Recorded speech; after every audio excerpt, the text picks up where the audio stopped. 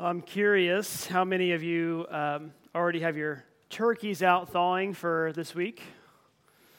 Like you've got the turkey out and it's getting thawed and nobody yet? How many of you already have your stretchy pants out for this week? Like you're prepared, you're prepared for what may come later this week.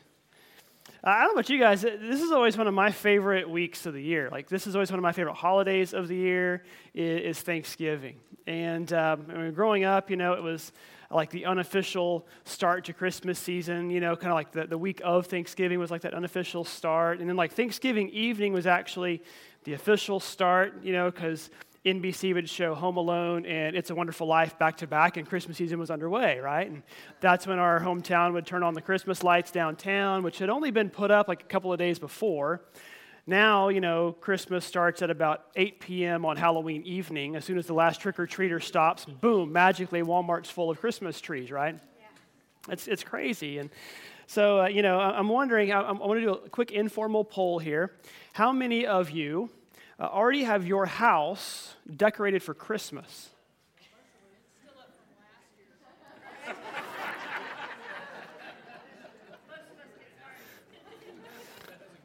I had a joke to follow up, and that just messed it all up. So, but those of you who raised your hand, you're already decorated for Christmas. What's wrong with you people? Hey, you had Thanksgiving yet? You all, thank you. Yeah. I'd like you all to know. Amelie, my middle child, her birthday's Tuesday. Okay, little context here. We're driving home from daycare the other day, driving down 6th Street, and Elsie, my oldest, goes, "Oh, look, all the nutcrackers are out already," and she gets mad. "Why are the nutcrackers out? We haven't even had Thanksgiving yet. Amelie hasn't had her birthday yet." And Amelie's response is, "They forgot my birthday?" I hope you all feel bad. So how many of you are staunch? My Christmas decorations don't go up until Thanksgiving, or at least right at Thanksgiving. What's wrong with you people? Well, don't you enjoy all your decorations enough to have them up for 2 months? Like, what's wrong with you all? If you don't know me, my name's Kurt, and I'm convinced that God put me here on this planet for one reason, and that's just to antagonize and stir the pot.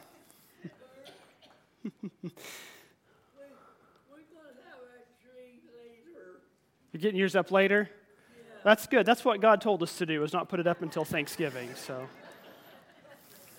you remember back in the good old days? I'm rabbit trailing a mile before we get started here. Back in the good old days when Christmas movies didn't start playing until Thanksgiving, back before Hallmark came around, showing the same movie since August over and over. If you don't know me, my name's Kurt, and I'm pretty sure God put me here for one reason, and that's to remind you that Hallmark movies are not worth watching. So, but as we head into this week, this is a week that we all kind of stop, pause. Yes, we eat, but what is the whole purpose of this week of Thanksgiving? To stop and pause and give thanks, right? That's what the name suggests. It's what we should do. And I really hope that you all don't just spend this 1 week of your calendar thinking about what you're thankful for, or just the one day on your calendar thinking and considering what it is you're thankful for. I hope it's something that we do throughout the course of the year. And maybe if you don't do that well enough, you can use this week and this holiday this week as a reminder to do that, to kind of get us kick-started a little bit. Because I think if we're not careful, we can get into this mode where we just start getting a little bit too selfish, a little bit too, maybe, looking into what we need ourselves. When you think about that, that's our human nature. My youngest, Titus, is going to turn 18 months here in a few days and has discovered the word mine just in the last few days. We did not teach him that word. And guess what? None of us have to be taught that word, mine. And what do we have to do as parents? We have to remind him, no, that's not yours. No, you don't need that. And sometimes, parents, you do certain things, and maybe as you try to get your kids to get past that mind phase, you maybe feel a little guilty about it, like, well, they're just kids. But I wonder if that feeling of guilt ever has crept into any of you as parents as you try to get your kids steered in the right direction. Maybe some other things can cause ideas or feelings of guilt that strip in as parents. I know for me, sometimes I feel guilty because I don't give my kids enough attention.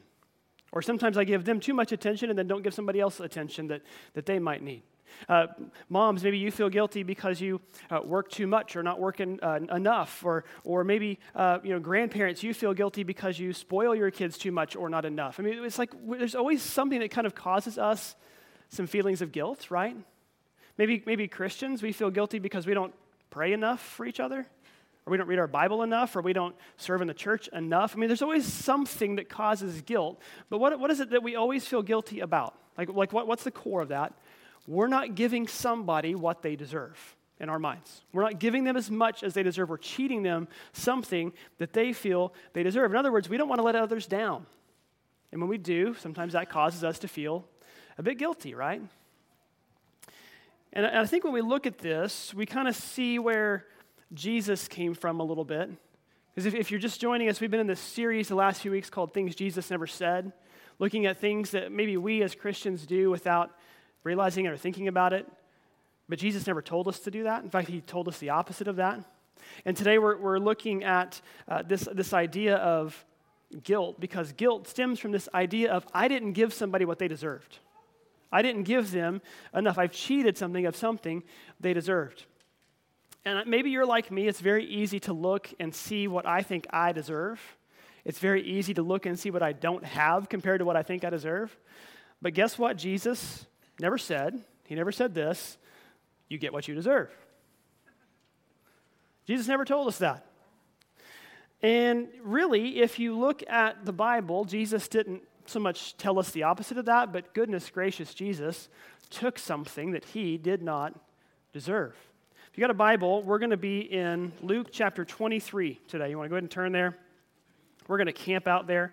And I'm just going to kind of set this up because this is probably a very odd passage to talk about on the week of Thanksgiving. Okay, because we're looking specifically in Luke 23 is the story of the crucifixion of Jesus. And we're specifically looking at those last few minutes that Jesus was alive.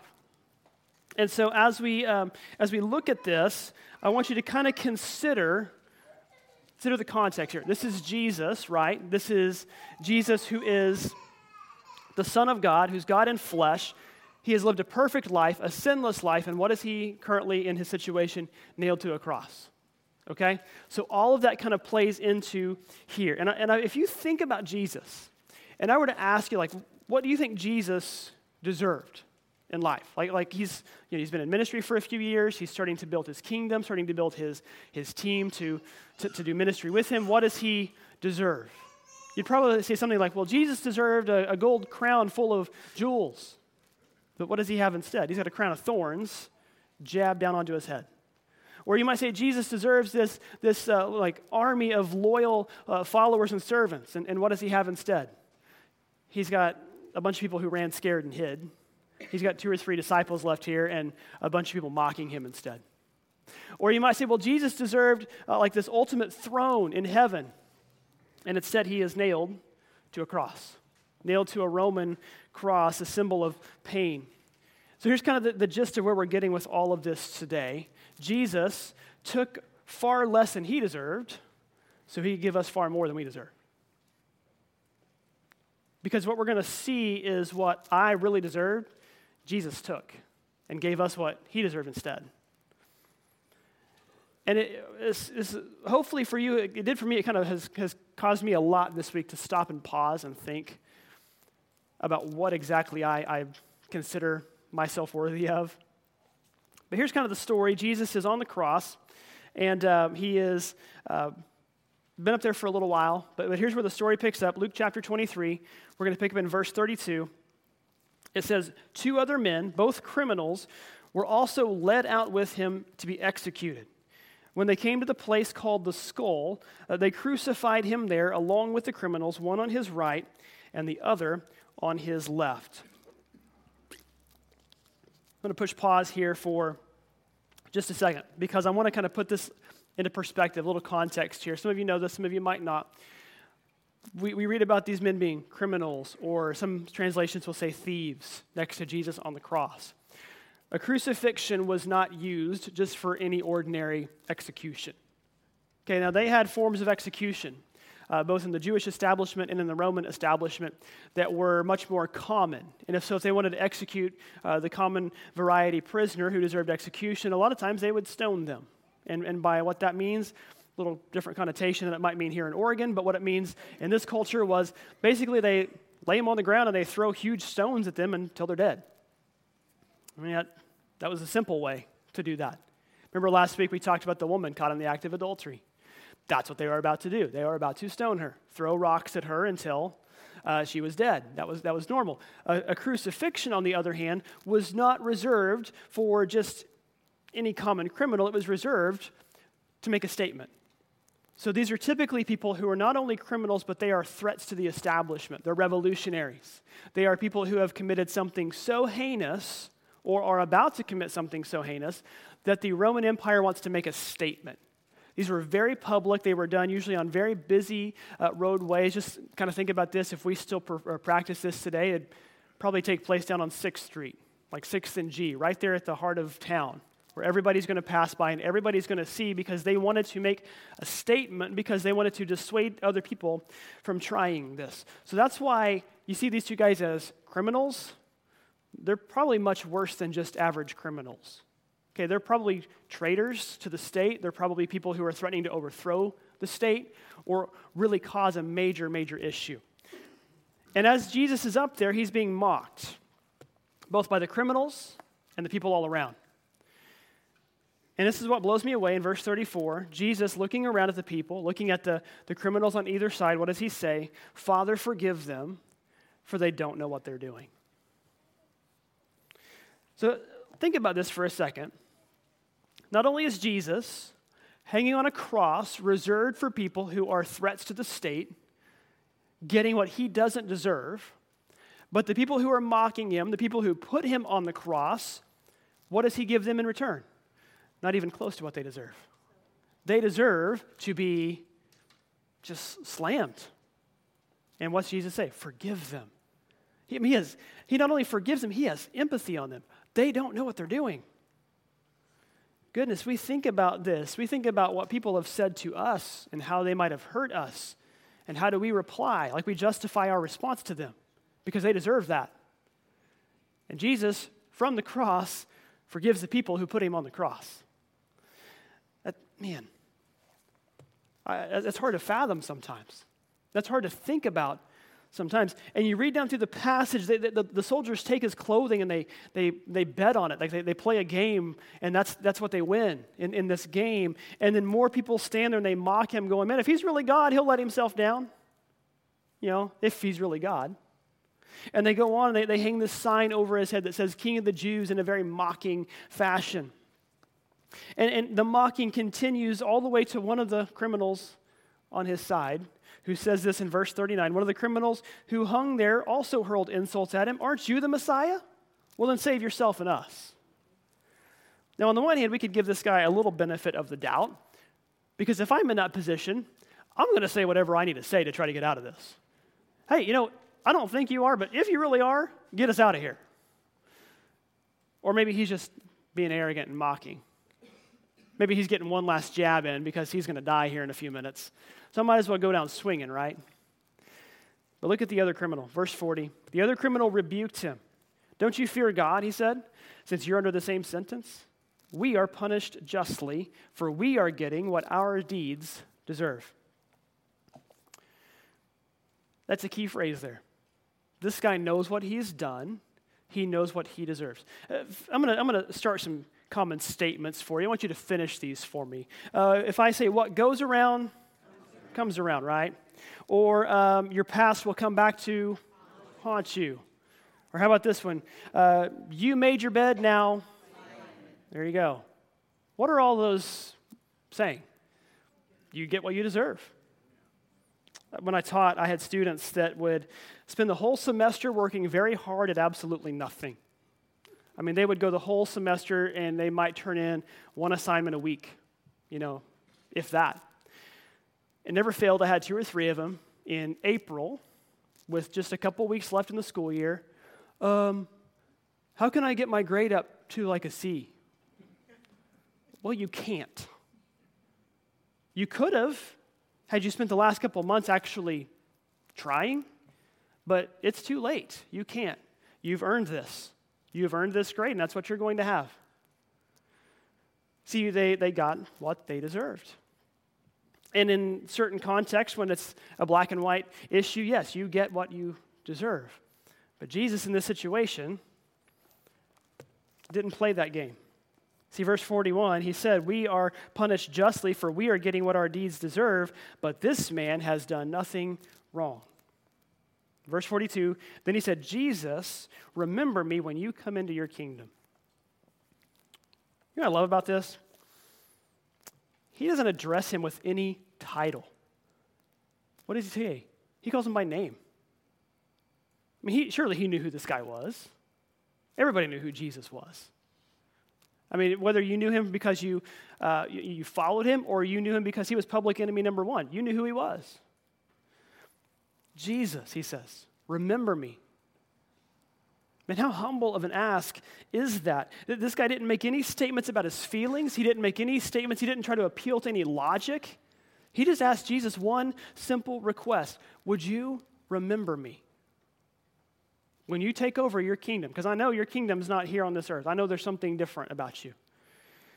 Now think about this. This thief who's here, okay, he couldn't do anything to change his standing with God in terms of ability. I mean, he is nailed to a cross. He is moments away from death. He couldn't like walk and follow Jesus because his feet are strapped to this cross. He couldn't perform works and serve people because his hands are nailed to this cross. He doesn't have time to turn over a new leaf in life because he's moments away from dying. He can't go join a church. He doesn't have tomorrow. His life is about to end. And Jesus tells him in verse 43, truly I tell you, today you will be with me in paradise. You will be with me in paradise. I wonder how many of you might see a real life situation like this, because it's easy to read the Bible and think this, but you see a real life situation of the worst criminal making a deathbed confession. And Jesus going, yeah, come on. You're like, whoa, wait a minute. You know what this guy's done? Like, have you seen his rap sheet? And you're just going to let him into heaven like that? Like, I've done all this stuff to follow you, Jesus. This guy hasn't even cared about you until he's about to die. And now suddenly you're going to let him into heaven? Jesus is like, yeah. No, he's guilty. He deserves what he's going to get. Now, think about this. Maybe you're pro or anti-capital punishment. I don't know. But we all have somebody we think has deserved this really harsh sentence. They've earned their punishment. And with that person, you're like, no, they are guilty. They deserve this. You want a little news flash? We all do. We all deserve that.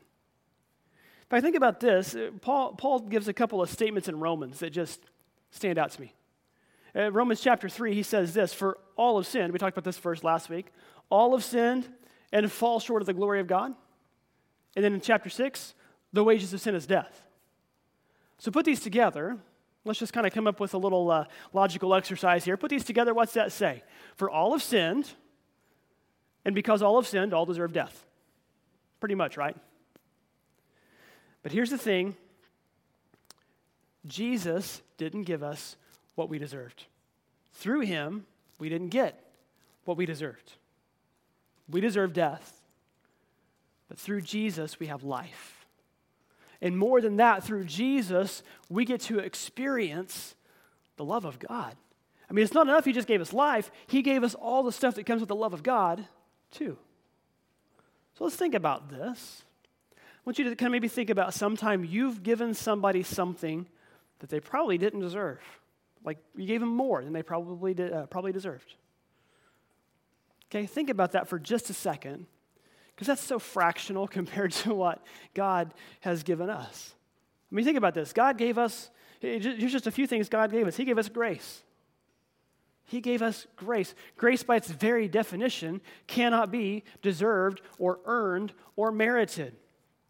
Paul says this in 1 Corinthians chapter 1 in his introductions, I thank my God always for you because of his grace given you in Jesus Christ.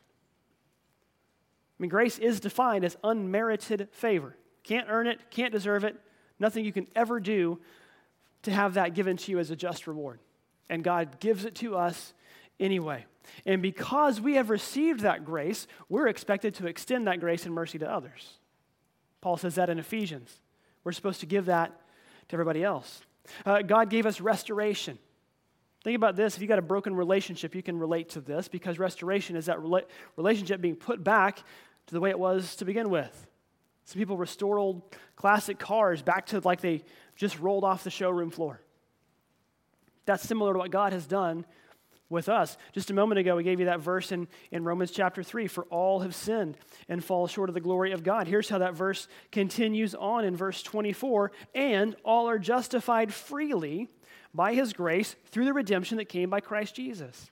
God presented Christ as a sacrifice of atonement through the shedding of his blood to be received by faith. Think about this for a minute. I highlighted a couple words there. Because if you don't know kind of how this works, when Jesus went to the cross, 3 things happened. We were justified. That means we were freed from the legal bonds of our sin. Well, guess what the legal bonds state in the Bible? The wages of sin are what? Death. We're freed from that. We are redeemed. We're set free. It's like an image of slavery. We've been set free from bondage. And then we are atoned for. Sacrifice of atonement. We're set free from the wrath of God. You see, a just God can't have sin go unpunished. If there's something that happens, if there's a sin, there's a mistake, there has to be punishment for it. But atonement means we're set free from that wrath. He took his wrath out on Jesus. Jesus got what we deserved, so we could get what Jesus deserved. The third thing that we get is healing. We prayed with folks this morning for healing. We're praying with people every week for healing. We see them come in on our emails every single week on healing. And here's what I love about this when it comes to the cross. In Isaiah chapter 53, this was centuries before the crucifixion ever even existed. Here's what the prophet Isaiah wrote. Surely he took our pain and bore our suffering, and yet we considered him punished by God, stricken by him, afflicted. But he was pierced for our transgressions. He was crushed for our iniquities. The punishment that brought us peace was on him, and by his wounds we are healed. That goes beyond just physical healing. We have spiritual healing. We have emotional healing. I love the scene in Mark chapter 1. Jesus heals a leper. That wasn't just a physical healing. That was a social healing. This was somebody who was an outcast and rejected, and Jesus healed him and not only redeemed his body, but restored his life. That's what we have through God. Now let me ask you, church, those things that we just mentioned, grace, restoration, and healing, have we done anything to deserve those? Not at all. And through the cross, God gives us those things. So here's my question as we head into Thanksgiving. Understanding this, knowing this, what do we do with it? Like how do we respond to this? Because I can tell you what the easy way to respond is. And when you get something you don't deserve, sometimes the easiest response is to go, maybe I did deserve that. I'm not going to let somebody convince me I didn't deserve that. Maybe I did deserve that. And here's kind of what happens. Then the next time that same opportunity rolls around and you get what you normally get, you're like, no, well, I got better than that last time. I think I've told you guys this story where I've unintentionally turned myself into a snob in a few areas.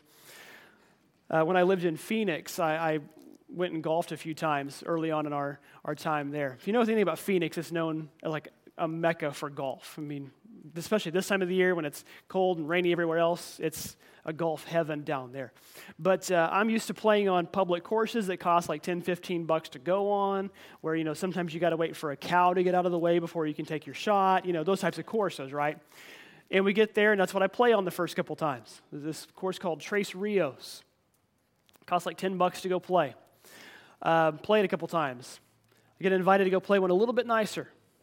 Then one a little bit nicer. and then one a little bit nicer. And finally, we get invited to go play on one that's rated in the top 10 courses in America called Quintero.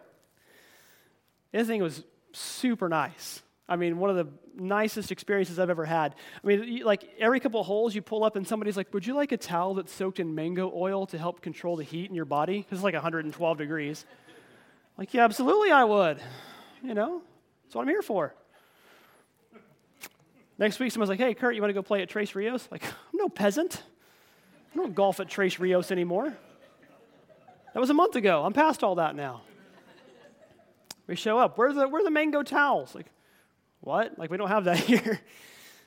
You know, it's like suddenly you start thinking, I deserve this. I've earned this. I've worked hard enough with this. It's easy to get that attitude. So when it comes to these attributes that Jesus gave us, these things Jesus gave us, this grace, this healing, this restoration, what do we do with it? How do we continue to show gratitude towards God in light of all this? I think there's a few ways. Number one, we worship. We worship God. Worship is recognizing the splendor and the majesty that God has created and realizing where you stand in comparison to this. How many of you like to go out alongside one of the drives on the mountains or over to the coast and just kind of stand like, wow. And despite all this, God, like, you chose me to bear your image? I mean, I can't tell you how many times I've gone, whether it's over at Crater Lake or places in Colorado or places, we were over at the coast a couple years ago where you could actually see the Milky Way. And I'm like, man, this is, wow. Like, I don't even know how to respond right now. That's worship. Worship is the response to what God has done for you. It's our natural response to the sheer splendor and majesty of God. Another way that we can show gratitude is through humility.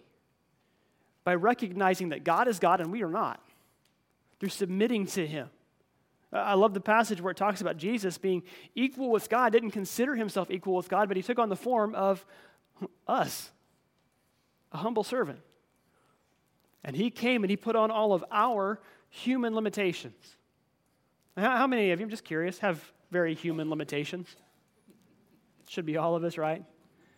I can't run I sort of say very fast. I can run fast. I can't run very far. I'm confident I can outrun any of you for at least 30 feet. And then I'm in trouble. I can't jump very high. I've got stuff that keeps my body from performing at its peak function like maybe it once did. We all have that, right? So here's the thing with humility. We recognize that all of us, and by all of us, I mean all of us, were created by a God who loved us and died for us. I've spoken with some of you. That's very hard to admit that somebody in your life is somebody God created and loved and died for. Because we have some of those people in our lives who are like, I don't think God died for him. Everybody else, sure, but not this guy. But He did. For God so loved the world that He gave His only Son, that whoever believes in Him, right? Not, almost everyone. Whoever believes in Him. And here's the follow-up to that. Not only did God create all of us, but God created us all on purpose for a purpose.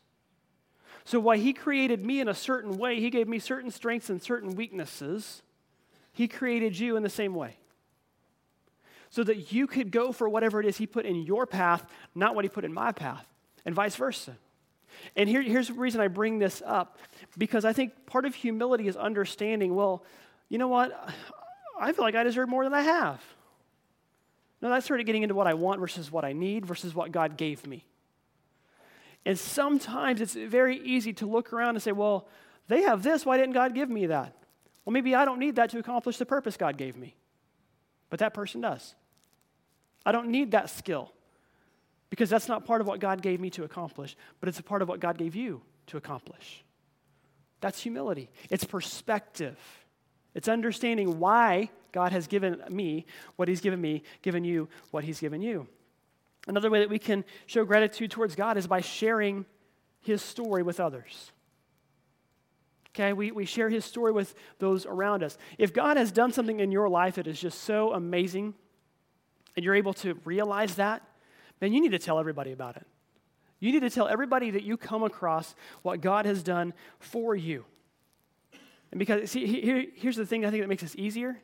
If you understand the worship and humility, and you understand why God has done for you what he's done for you, I think it makes it easier to tell everybody about him. Last week, I asked you all to write down the name of somebody who's lost. I've still got the list right here. We've been praying over these names that are on this list. I hope you've been praying for that person all week long. I hope that you have been thinking of other names that you could add to your list. And if you didn't turn a paper in, that's okay, but I hope you've still got somebody in your life you're praying for who doesn't know Jesus, and you're praying that not only would that person be receptive, but that God would give you more and more opportunities to build relationships with those people. We've been praying with you. If you sent one of these cards in, we've been praying with you on this because we want everybody to know the good news. Another response we can give in gratitude towards God is we can increase our generosity. We can increase what we give to others. So here's part of understanding worship and understanding humility and understanding purpose with this. Everything you have is something God gave you to begin with, or it's something he equipped you to acquire. And so therefore, if that's the case, why would you not want to give that away to others? Now, I'm not saying, that you should give every single thing you have, but you should be giving and sharing and helping others. Especially as we head into this time of year. We head into this season. You realize that for many people, this is like the best time of the year, but for some people, this is the worst time of the year. Because I'm not trying to cut open any wounds here, but if you're hurting, this time of the year just exposes that even more. So find those people in your life. Give them your time. Give them your love. It's not always about giving material things. Give them part of your spirit. Just be with them. Pour into their lives. See, I'm convinced of this, that the more generous you are, the more grateful you're naturally going to become. Those two are tied together. I don't think that you can be humble without being generous. I think those two tie together. And humility, gratitude, all of this helps us understand that we didn't get what we deserve. Because what we deserve is not what we want. Here's ultimately, I think, what we get with all of this. When we talk about not getting what we deserve, we already said it, we deserve what? Death. But ultimately, what did Jesus give us? He gave us hope. He gave us hope through him. Colossians chapter 1, Paul's introduction, he says this, we always thank God, the Father of our Lord Jesus Christ, when we pray for you, because we have heard of your faith in Christ Jesus and of the love you have for all God's people. Here it is, the faith and love that spring up from the hope stored up for you in heaven, about which you have already heard in the true message of the gospel. That's what it boils down to, folks. Our hope is that gospel message that God created you and loved you and died for you.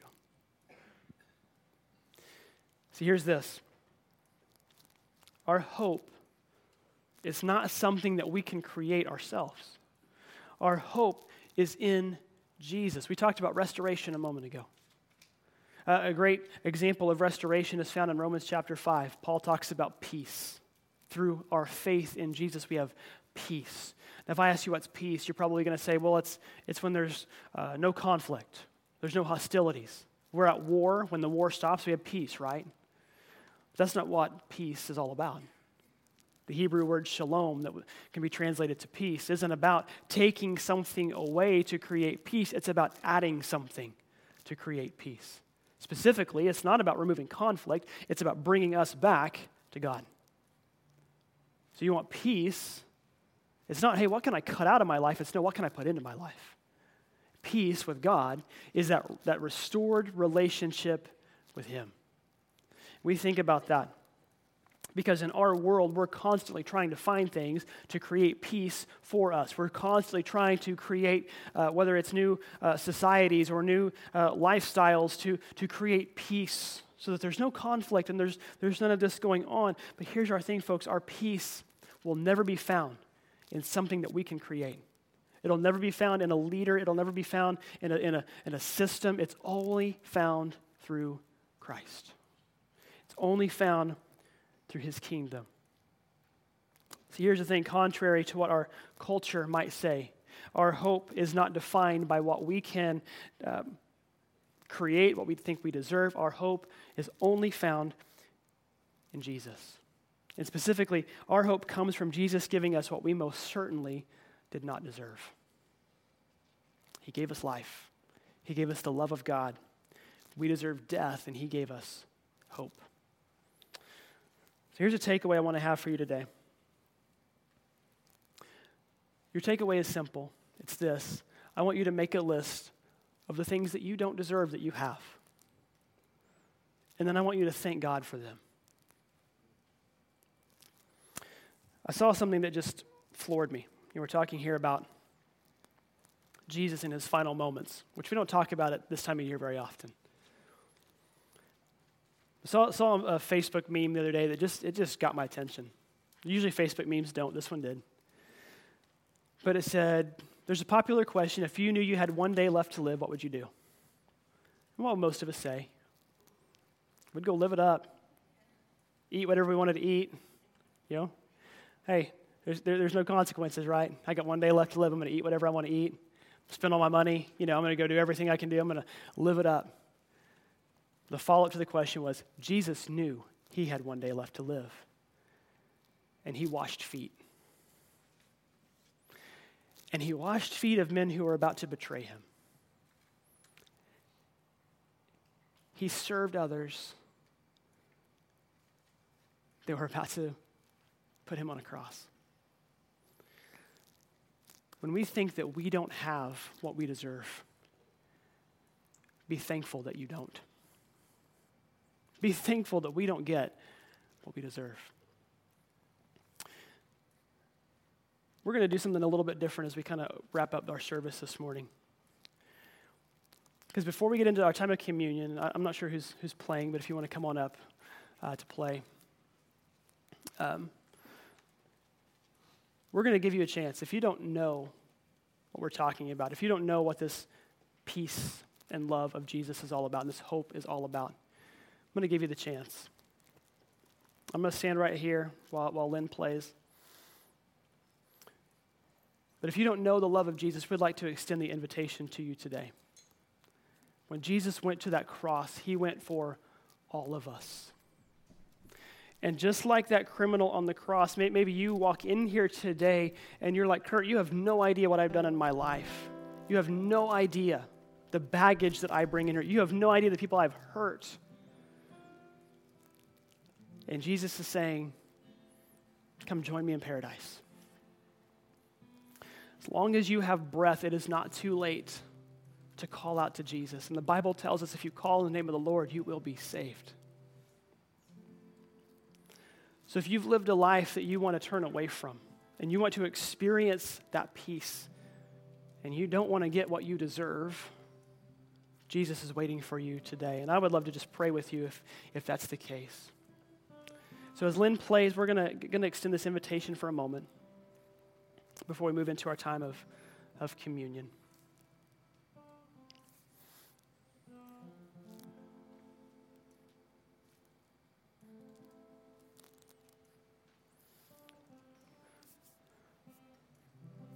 Father, we are so thankful that we did not get what we deserve. God, we are so thankful, Lord, that we were given hope and grace and healing and restoration. God, I pray today for hearts in this room, Lord. If there's a heart that needs to be changed, Lord, you would speak to that heart. You would speak to that soul and let them know. They may be saying, God, I don't deserve you. And God, you would remind them, hey, none of us do, but you came anyway. You came to save us anyway. Even while we were still sinners, you died for us. So God, I pray for the lives that may be thinking about how can I accept Jesus? What is this all about? I'm curious. Lord, you would continue to speak to hearts and open hearts. God, you would continue to point people towards you, point us into their lives. And God, maybe somebody today didn't want to walk all the way up here. That's okay, Lord, that you would point them in the direction of somebody who can have this conversation with them. God, we're so thankful that Jesus came for us, that Jesus delivered us, Lord, that Jesus went to the cross despite the fact I did nothing to deserve that. We're so thankful for Jesus. We love you. We pray in his name. Amen.